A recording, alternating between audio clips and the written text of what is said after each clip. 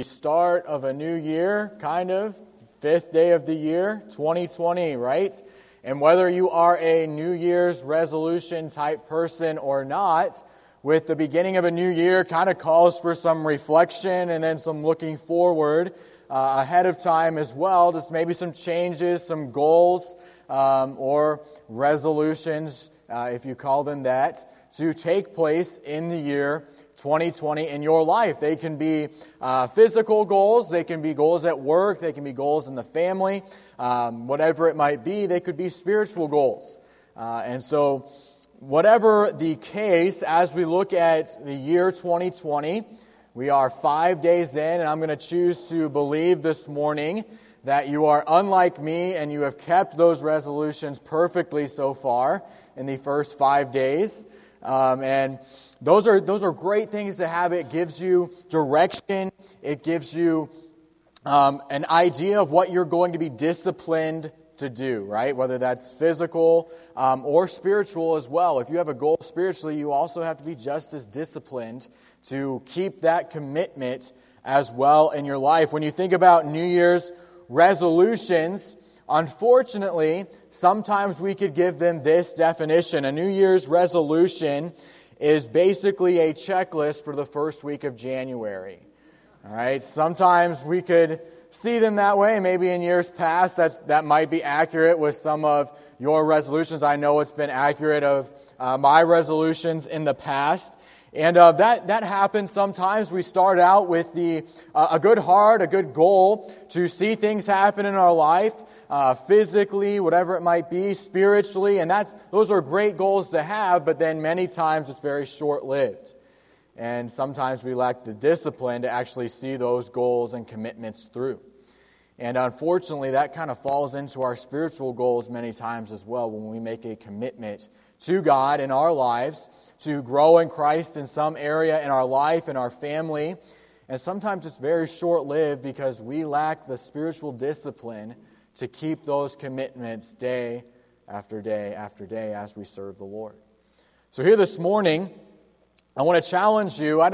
If you are a Christian here this morning, if you have accepted Christ as your personal Lord and Savior, I think we would all agree that a great goal, a great resolution for 2020 would be that we love God more. Right? That would be a great goal. We would all agree with that we in 2020 would have a spiritual year that really is unlike any year before it, right? That really shows growth in our spiritual life, decisions being made and kept and committed to, and that our love for God and our knowledge of God grows more in 2020 than maybe it ever has. That would be a great goal, right? And we would all want to have that goal. And really, as we work through this passage here this morning, that's what I want to challenge you with. In this year, 2020, and in every day of your life, have it be the goal that you love God more, that you know Him more.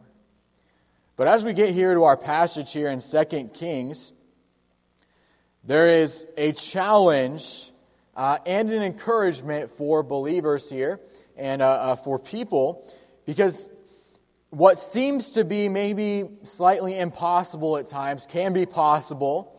To love God even more than we do now, to make more commitments even more than we have now. It is possible, and this morning I want to challenge you with something, but also end with an encouragement as well as we look forward to 2020. 2 Kings chapter 18 here. If you've been in the Sunday night series, we've been looking through 1 Kings, and this morning we are really jumping in the narrative to 2 Kings. And for the sake of, however long the series lasts on Sunday nights, I'm not going to go through everything that happened in between where we left off last time and what's happening here in 2 Kings chapter 18. But let me just put it to you this way. The nation of Israel is no longer one nation.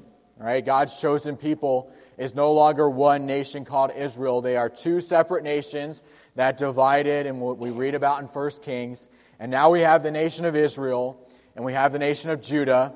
And as you read through 1 Kings and 2 Kings, you're reading the narratives or the stories of these rulers' lives that rule both of these nations, and decisions that they make, and things that come upon the children of Israel.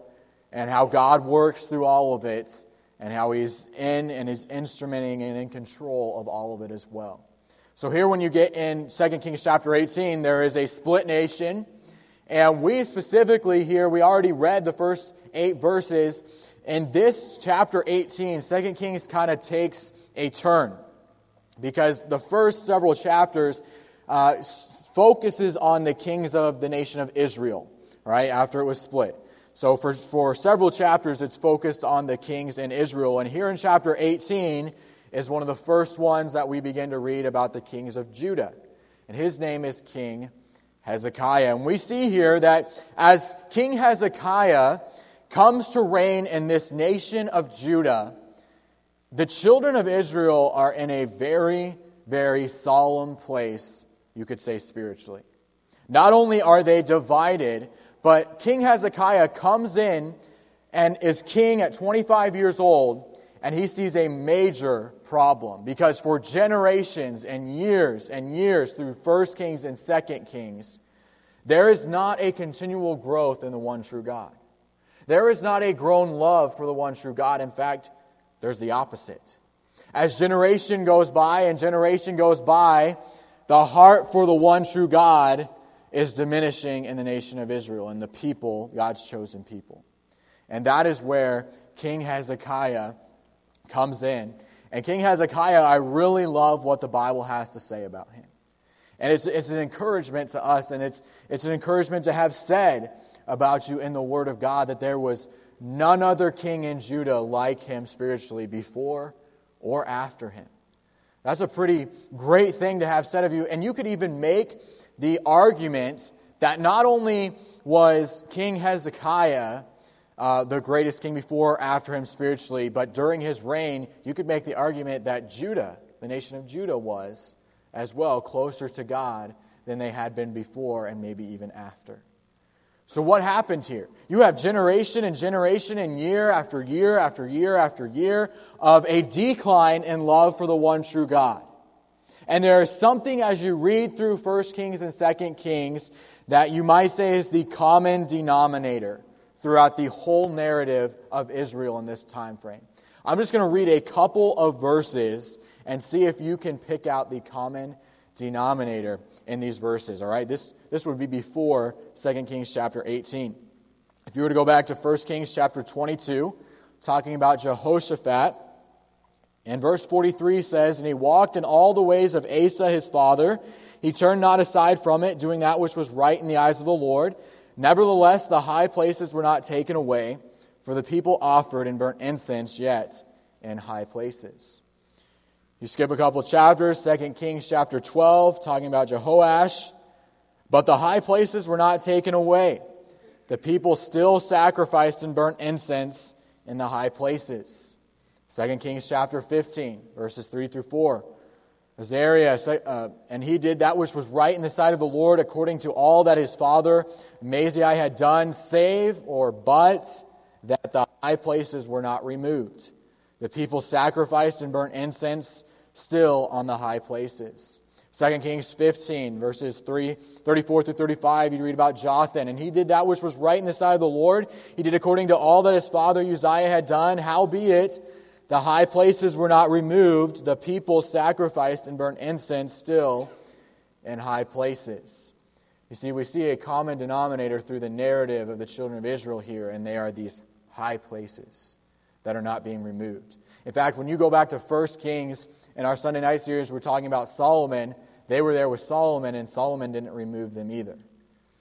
And so this is a huge problem, and King Hezekiah comes into this situation as king of Judah, and there is a glaring problem with the growth and the love and the knowledge and the service and the worship to the one true God. And there's a common denominator throughout the years. And there are these things called high places. Here we have a man, a king named Hezekiah, and verse 5 is one of the coolest things that has been said of anyone in Scripture, really. And what did he do to earn this said of him? What did he do to be a king in Judah that was unlike anyone before him and anyone after him? Hezekiah did something that helped him and the entire nation he led walk closer to the one true God and love Him and serve Him and worship Him more. And it's in verse 4. And it's an important truth for us to grasp if we're going to grow in our love for God in 2020 as well. So let's start off by just talking about these high places. All right, these high places that we're reading about. Verse 4 says He removed these high places and break the images and cut down the groves. So what's the nature of these high places? We're going to first analyze these high places, all right? To analyze something means to break down one thing into its intricate parts. So we're going to take high places and we're going to take a closer look at what exactly they are. Well, the definition, first we should just define what these places are, right? So this is a good definition. What were these high places? A high place was a localized or regional worship center dedicated to a false god, a god that wasn't real. It included places to sacrifice, burn incense, and hold feasts and festivals. You read that in 1 Kings chapter 3 underneath King Solomon. And they contained altars, graven images, and shrines. And you read that throughout the Kings as well. So that's the basic definition. This was a place where people made sacrifices, burnt incense, and worshipped graven images. Images made of stone that were not real, that had no capabilities of doing anything. And that is what we find plaguing the people of God, the nation of Israel, and the nation of Judah. So what are the origins of these high places? Well, to figure this out, we're actually going to go back a chapter here in 2 Kings to chapter 17. Now, you have to understand there's a break here. When we go back to chapter 17, now we're looking at the nation of Israel. But it's the same high places that we read about that Hezekiah has to get rid of in the nation of Judah, which shows us that they're in the nation of Judah as well. So the origins of these high places. Where did these high places come from? They got into the nation of Judah somehow, the nation of Israel somehow. You're talking about God's chosen people. They were distinct from all other nations, not because of who they were, but because of who their God was. Other nations would not mess with them, not because of a talented man leading, not because of the ability of the army, but because of the stories that they had heard of the one God of Israel. How did we get to this point? How are there high places? In Israel, in Judah, God's chosen people. And there are these places of ritualistic worship to false gods. How did they get there? Well, it's important to understand their origins because you have to understand, after their origins, the results that type of thing leads to. In chapter 17, the answer is that these specific high places and high places throughout the Old Testament that we read about in any given passage were found in the children of Israel and the nation of Judah as they fell into idolatry, but these high places did not originate with God's chosen people. They originated in nations where people's heart was not to serve the one true God. Understand the origins of these high places. They were made from a people group that at best said God, the one true God, was equal with false gods. And most of the times they blasphemed the God of Israel. That is who originated these high places. A people group with no love for the one true God. A people group, when making decisions, they were not making decisions to please the true God, the one true God. And yet that is what is influencing God's chosen people at this point. And as we read through this, it's really disheartening to see that a people group around God's chosen people, God's people, who had no heart for God, had such a huge influence on their lifestyle, had such a huge influence on their worship. A people group that didn't even know God, that didn't even love God, and they were allowing to influence more than the prophets of God, than the high priests of God, than the words of God. Look at chapter 17 And look at verses 7 through 12 quickly this morning. For so it was that the children of Israel had sinned against the Lord their God, which had brought them up out of the land of Egypt from under the hand of Pharaoh, king of Egypt, and had feared other gods, and walked in the statutes of the heathen, whom the Lord cast out from before the children of Israel, and of the kings of Israel which they had made. And the children of Israel did secretly those things that were not right against the Lord their God, and they built them high places in all their cities, from the tower of the watchman to the fenced city. And they set them up images and groves in every high hill and under every green tree. And there they burnt incense in all the high places, as did the heathen, whom the Lord carried away before them, and wrought wicked things to provoke the Lord to anger, for they served idols, whereof the Lord had said unto them, Ye shall not do this thing. Verse 11 tells us the origins of these high places. They originated from the heathen, from the very people that God had driven out of the promised land so that the nation of Israel could occupy it.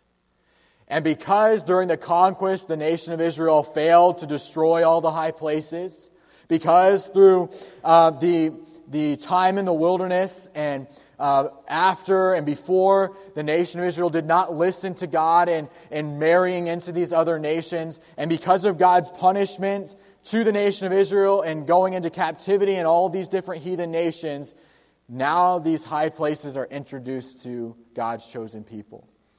And after captivity here, some people brought them along.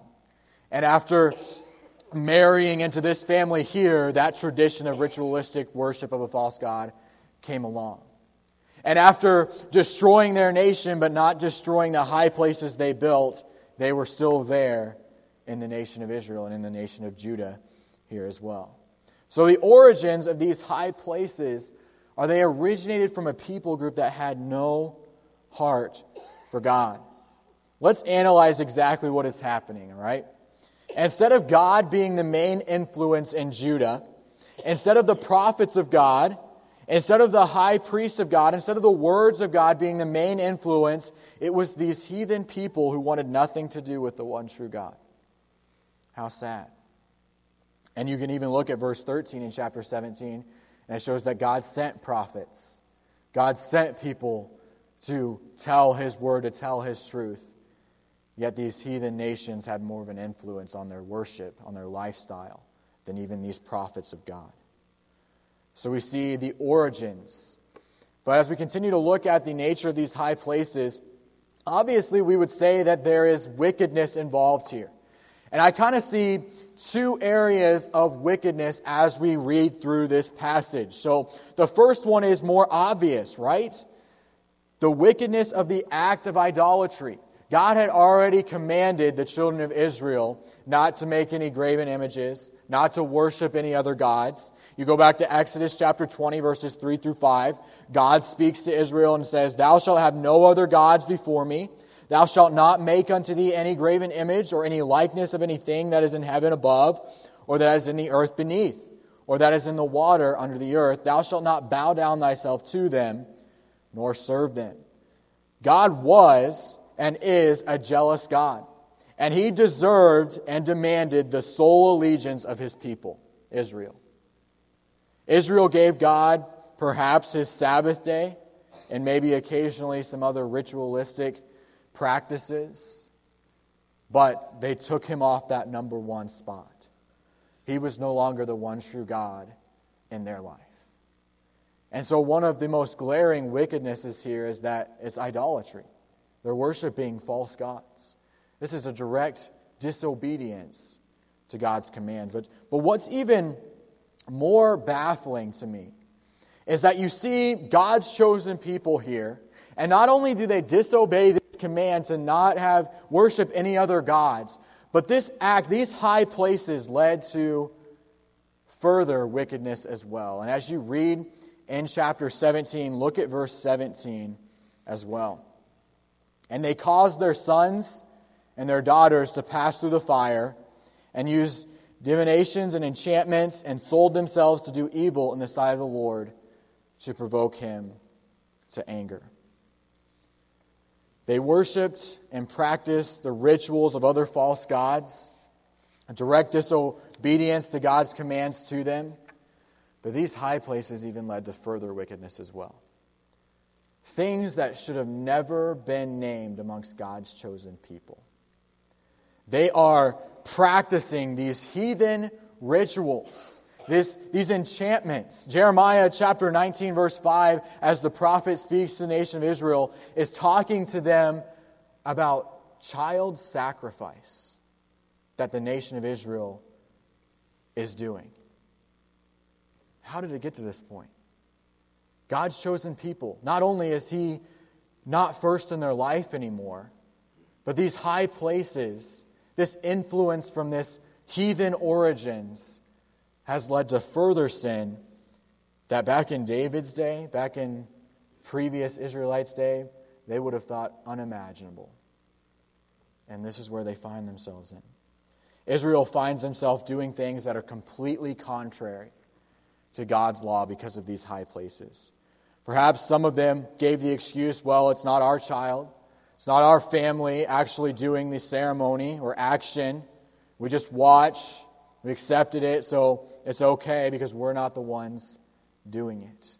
We don't know, but that is the situation right now in the nation of Judah and the nation of Israel. This is the nature of these high places.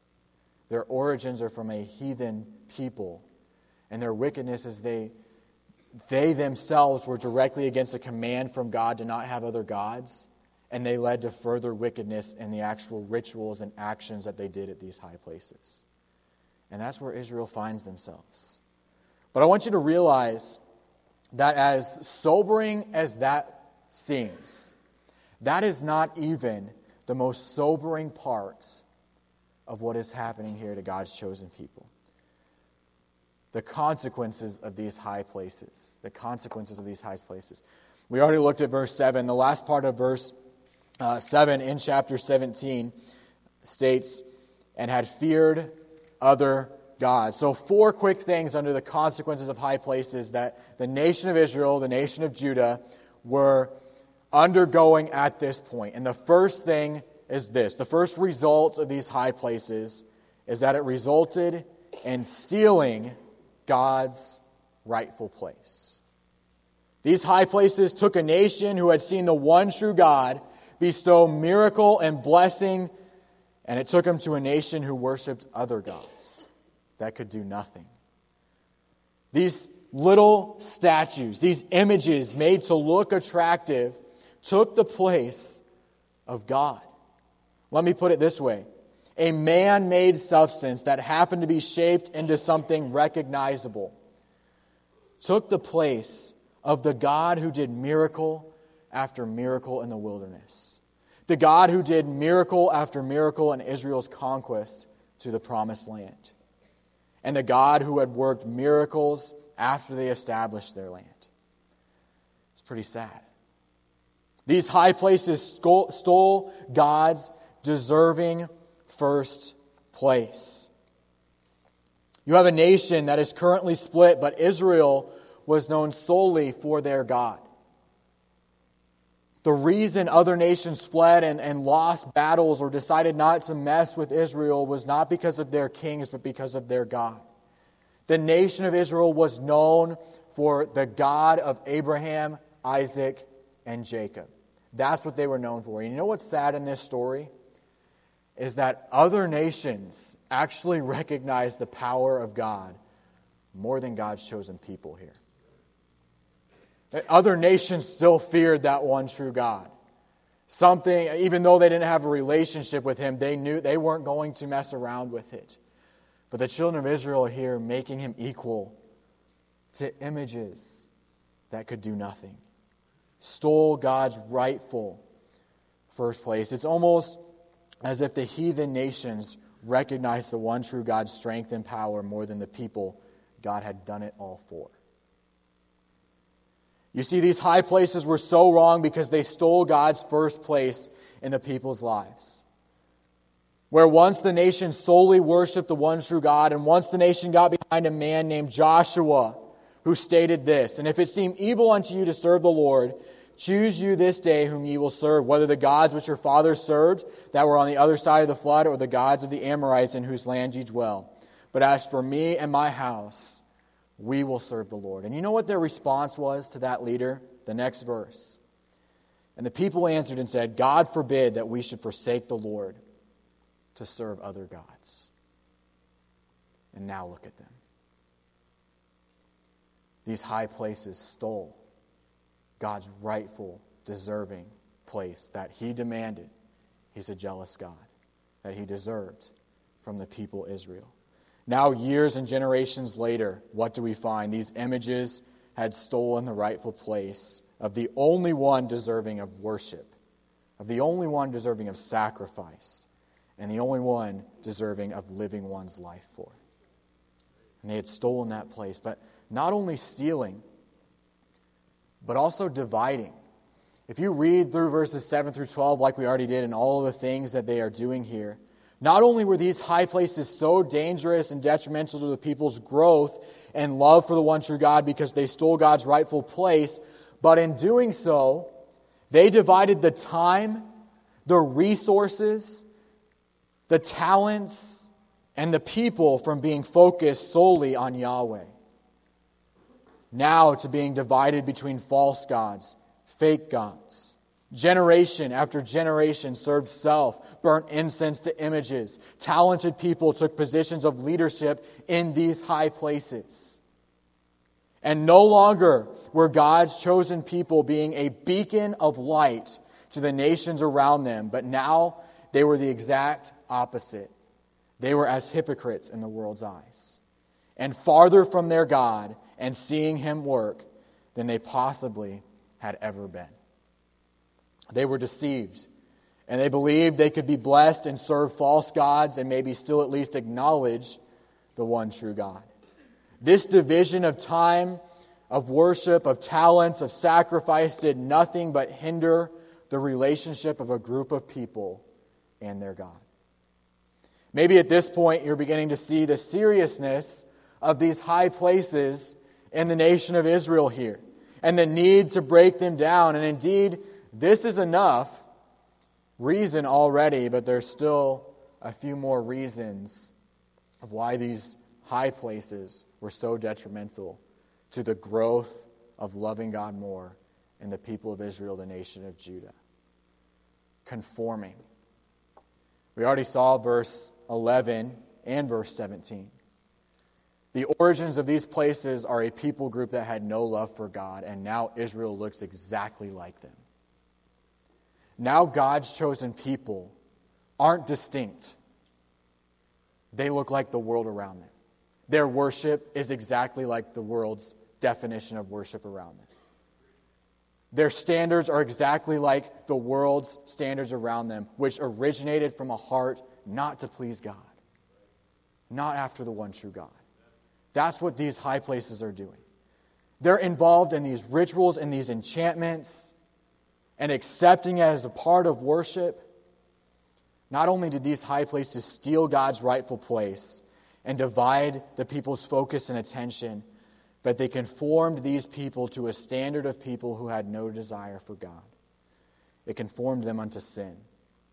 It conformed them literally to the world.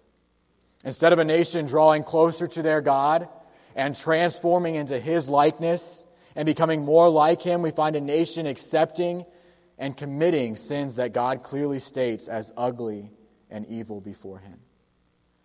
With every passing year and with every passing generation, as long as these high places stayed and multiplied, the people grew farther from God and conformed them to the world system and the world's way of thinking for generation. Conforming is a sad thing for God's people. How sad that the things of this world, the standards of holiness, the standards of worship, the standards of morality, the standards of sacrifice, the standards of family, have been impacted more by the world around Israel than the prophets God sent in verse 13, than the words God spoke to them Himself. You could not recognize the children of Israel and Judah apart from the nations around them. And what a shame, because they had something the other nations didn't. They had the one true God. You see, when you have God in your life, then your life should and will look different from a person without God. And that's what should have happened with Israel. But when you let high places conform, the difference becomes very blurred and not very distinct, if there's any distinction at all. Conforming. But then, lastly, not only conforming, but also angering. Look at verse 18. First phrase, what these high places did. Therefore the Lord was very angry with Israel and removed them out of his sight. There was none left but the tribe of Judah only. Also Judah kept not the commandments of the Lord their God, but walked in the statutes of Israel which they made. And the Lord rejected all the seed of Israel and afflicted them and delivered them into the hands of the spoilers until he had cast them out of his sight. For he rent Israel from the house of David, and they made Jeroboam the son of Nebat king. And Jeroboam drave Israel from following the Lord and made them sin a great sin. For the children of Israel walked in all the sins of Jeroboam, which he did. They departed not from them, until the Lord removed Israel out of his sight, as he had said by all his servants, the prophets. So was Israel carried away out of their own land to Assyria unto this day. Finally, we come to the last sobering truth about these high places, about what they caused. They angered God to the point that he removed his hand of blessing from his people Israel, from the nation of Judah. Once a blessed nation, once a nation that God showed miracle after miracle and blessing after blessing to, and now a nation that God removed his blessing from. Our narrative this morning brings us to a very solemn time for God's chosen people. God's hand of blessing is not on them. God's will is not clear in their life. God's commands are not being obeyed. He's not recognized as the one true God. It literally says that God afflicted them and gave them over to the spoilers because of their decision to keep and make these high places. And verse 23 states, God drove the nation of Israel into captivity of the Assyrians. And now it's when we transition to chapter 18 in the nation of Judah. Beware of anything that will steal God's rightful place. Beware of anything that will divide attention, focus, time. Beware of anything that has allowed you to accept, comfortable with something that God thinks is filthy and ugly. And beware of anything that will steal God's time in first place. And beware of anything that will hinder your love for God growing in 2020. What we see next in chapter 18 is a good thing. Hezekiah's action.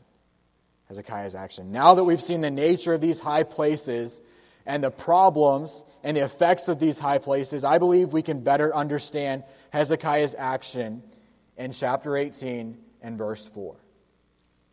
The first thing that he did, or that we see of him, is that he was in a position to do something. Chapter 18 and verse 1, he becomes king of Judah, and he is in a position to do something about these high places.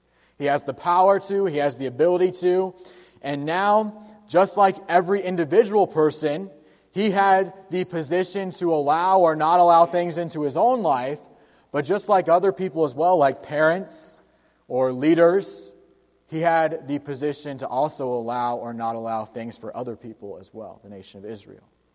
And he acts on that position. I believe the reason that finally a king recognizes them and does something about them is because of verse 3. Hezekiah recognized the problem of high places because his heart was truly after God. This had gone under the radar for generations. You have king after king in the same position with the same authority to get rid of these things. And yet one man finally becomes king. And because verse 3 was true of him, and he did that which was right in the sight of the Lord according to all that David his father did, he recognized them. He recognized this as getting in the way of us and our relationship with the one true God. His hand of blessing is not on us anymore. Have you noticed, Judah? Have you noticed, Israel? We're in captivity again. Have you noticed something's wrong here? And he noticed it because his heart was after God. You see that his heart in verse 5 and 6 as well. Because he had a heart of humility, because he had a heart not after himself as he took the place of being the king, and had a heart solely for God, he now had the perception and the vision to see this problem, to see its effects, and where those effects were coming from, and to get rid of that problem. And that's what he does next in verse 4. Hezekiah removed the high places. After recognizing this problem and being in a position to do something about it, King Hezekiah destroys and removes the high places. Why? So that Judah could look to God and love and grow in Him once again. He got rid of them. These high places were not going to stand in the way any longer if Hezekiah had anything to say about it. He wasn't just going to talk about doing it. He didn't say he was going to do it and not follow through. He made a commitment and he kept it for years as he was the king. And God blessed, and they grew in knowledge of and love for the one true God. We don't know exactly how he removed them. Maybe he sent men to remove them, to break them, to burn them, to destroy them. But whatever it took, because of what they were doing to the nation of Israel. Because anything that causes as much damage as these high places deserve to be taken out at all cost. And that's what King Hezekiah did. He takes them out. He removes the high places. But he's not done there. He restored God to his rightful place, as you read in verse 5 through 6. Now God's the main influence again. Now God's the sole direction of their worship and sacrifice. He kept God's commands, which shows first that he knew them, reminded himself regularly of them, and that he lived them. Verse 6 says he clave to the Lord and did not depart from following the one true God. God had been mocked. God had been replaced. God had been rejected by his people for idols that profited absolutely nothing. Something had to be done for Judah and these people to actually draw close to God and grow in their love for him once again. They had to be removed. And praise God for Hezekiah's decision here. High places must be removed at all costs, and it takes men and women like Hezekiah that have the heart for God, the humbleness to recognize it, and the spiritual discipline to make a commitment and keep it. And when removed, replace it with God and replace it with more of the things of God. So, I said at the beginning, you may be wondering, I thought you said this was going to be a challenge and encouragement. So far, there's not a ton of encouragement in what Israel is doing here. Well, the encouragement comes next. Hezekiah leads the nation in growth. And as you read verse 7 and 8, and the Lord was with him, and he prospered whithersoever he went forth, and he rebelled against the king of Assyria and served him not. He smote the Philistines even unto Gaza, which again is a blessing not just to him, but the nation of Israel, or Judah, and the borders thereof from the tower of the watchman to the fenced city. Once these high places were removed, God was placed back as sole focus in worship, and God began to bless. God restored his hand of blessing, because he still had a love for these people. He still wanted them to have him first place. But they had removed him from that spot for so long. And when Hezekiah makes that right, he's right there and says, I'm back in first place. You're serving me again. Here's my hand of blessing on the nation of Judah right now. Once these high places were removed and God was placed back as sole focus in worship, God began to bless. God blessed Hezekiah's life.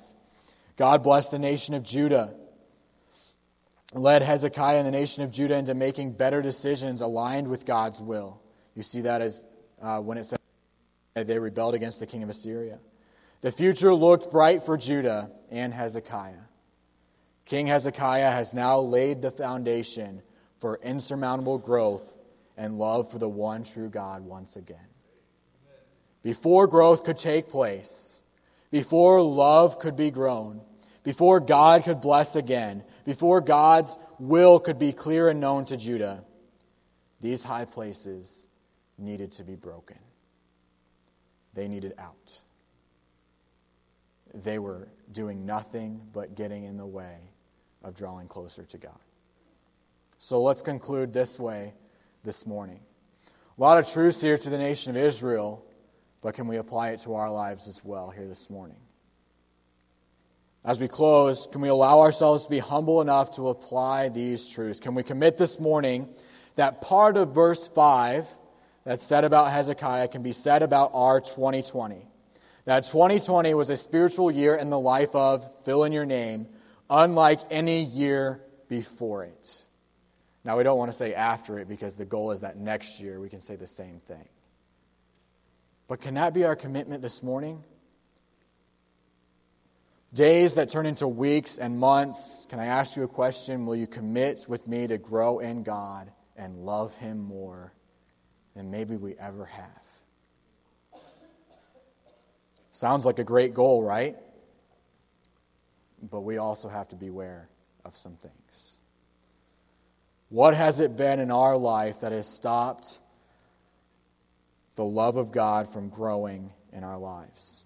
Our high places, you could call them, that take the same nature and have the same effects. They just don't come across as groves, shrines, and burning incense today. Can we take the next couple of minutes and answer some questions humbly and honestly? The first one is this. High places in our lives, we have to realize, originate from the world as well. All right, and I understand that sometimes a high place that takes the place of God in and of itself might not be sin. Okay? There is not necessarily any sin involved in trying to get a ball through a hoop, right? Or hitting a white ball around a diamond. There's not inherently any sin in that, but when it takes the place of God, then it's sin. High places in our lives originate from the world. So whether it's an area of this is direct disobey to God's command or it's just taking God's place, we have to realize that the only thing that gets in the way of us loving God more doesn't originate from God. It originates from a people with no heart for God. It originates from the world around us, and it originates from our old sin nature. And those are the things that we have to suppress. Those are the things that need to be in balance and heeded God's word when we come to them. In our 2019 or in our past, has there been something in your life that has impacted your decisions, impacted your view of truth, maybe your view of purity or modesty or priorities or holiness or honesty, that your standard you have now or what you have allowed is more impacted by people defining those things without a heart for God or solely through Scripture? We could make the case this morning that not only should we have it in balance to where God is the sole authority when we make those standards and decisions and truths, whatever they might be, but not just to suppress the impact of the world, but I would say we need to avoid it altogether. It's coming from a heart that doesn't love God.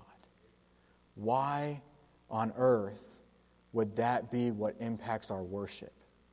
Why would that be what impacts our sacrifice? Why would that be what impacts our lifestyle? Our decisions on modesty, our decision on what we watch, whatever it might be. Why would we look to a people group with no heart for God? Does the world have a huge enterprise system with roads and highways into your family, while the things of God maybe has a sidewalk in? Think about it. Is it impacting your decisions and your children and your family and the way that you are leading them? That's not a recipe to grow in God. I think we would agree. That's a recipe to conform to the world, which is what happened to Israel. So can I encourage you to think through those things? You have a position personally to allow or not allow things in your life. And many of you this morning have a position in your family and your relationship with your spouse that has a position to allow or not allow things in more people's lives, like your children as well. The second thing is this: high places become number one in our lives over God. So not only do they originate from the world, but they also take God's rightful first place. Exactly what happens to the church in Revelation chapter 2 and verse 4. They had lost their first love, right? So you know that some high places may not be sin in and of themselves, but when they take the place of God, they become something that we live for, give our talents to, and spend our time with over our Creator and our Savior. And there's nothing inherently wrong with those things, but when they take your time, your talents, and take the place that God deserves, it is wrong. We could ask it this way: what takes you out of church? What causes you to miss time in God's Word and in prayer? What do you live for? What would you never miss with your family while the things of God prove to be less and less important? Is it merely entertainment? Is it merely temporal things that will not last for eternity? When something becomes number one, it both becomes the reason for why you do what you do, and or it takes you off course of living solely for God. Thirdly, this: high places divide our time, talent, and focus. Sadly, these high places steal time that could be put into adding a new or additional way of God's Word impacting you or your family. It divides your priorities. Some days God is important, but others He's not.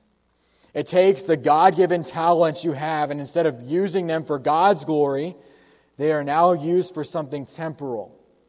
And those gifts that are precious and unique are wasted for this world and for something that doesn't last for eternity. It divides your focus. At some points when it fits or is convenient, God might be your focus. But when it's not convenient, these high places are what you are focused on for yourself or your family. What are your talents put towards? What do you spend the most time with in your free time? What are you usually focused on? Fourth, high places conform us to the world and lead us to accept and even commit sin. We all know Romans 12, 1 through 2. Be not conformed to this world. Just like Judah and Israel, a child of God can begin to look like people who do not even know God, and begin to accept things and become comfortable with things that God says is ugly before Him.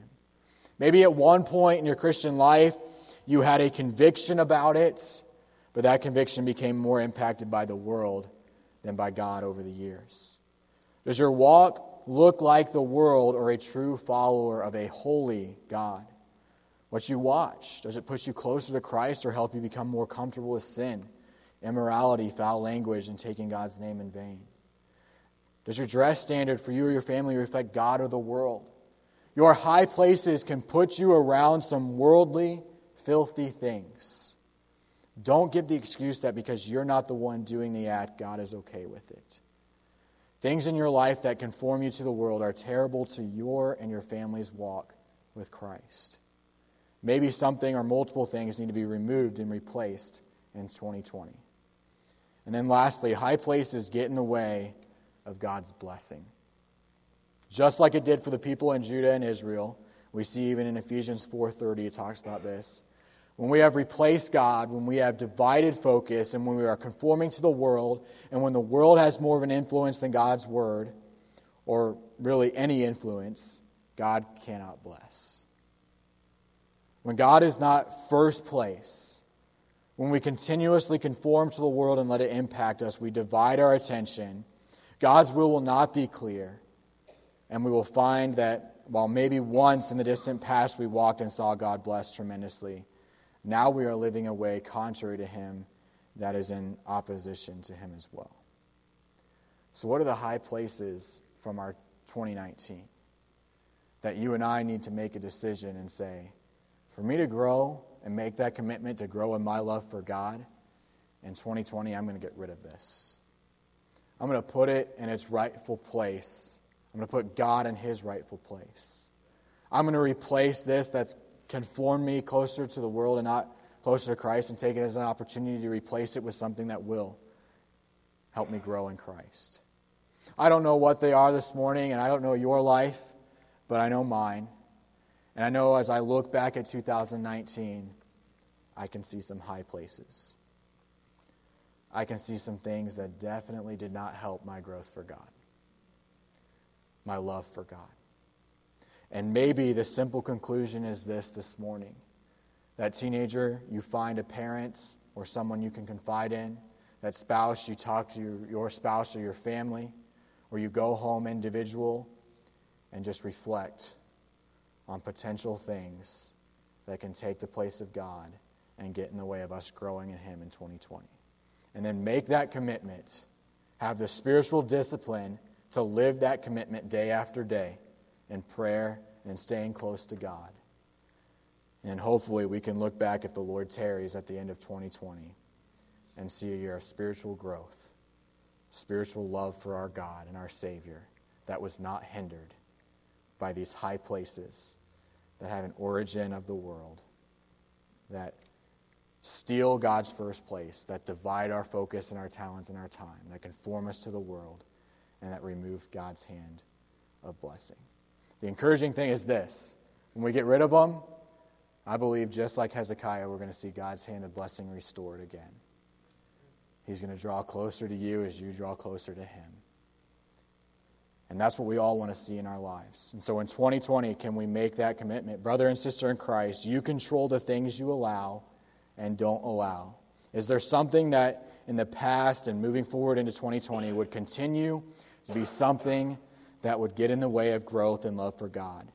It maybe has become your personal idol, or maybe has pushed you closer to the world and not closer to God. Whatever the case may be, can we make a commitment this morning to grow in our love for God in 2020 by making some decisions to get rid of things in our life that will stop that from happening?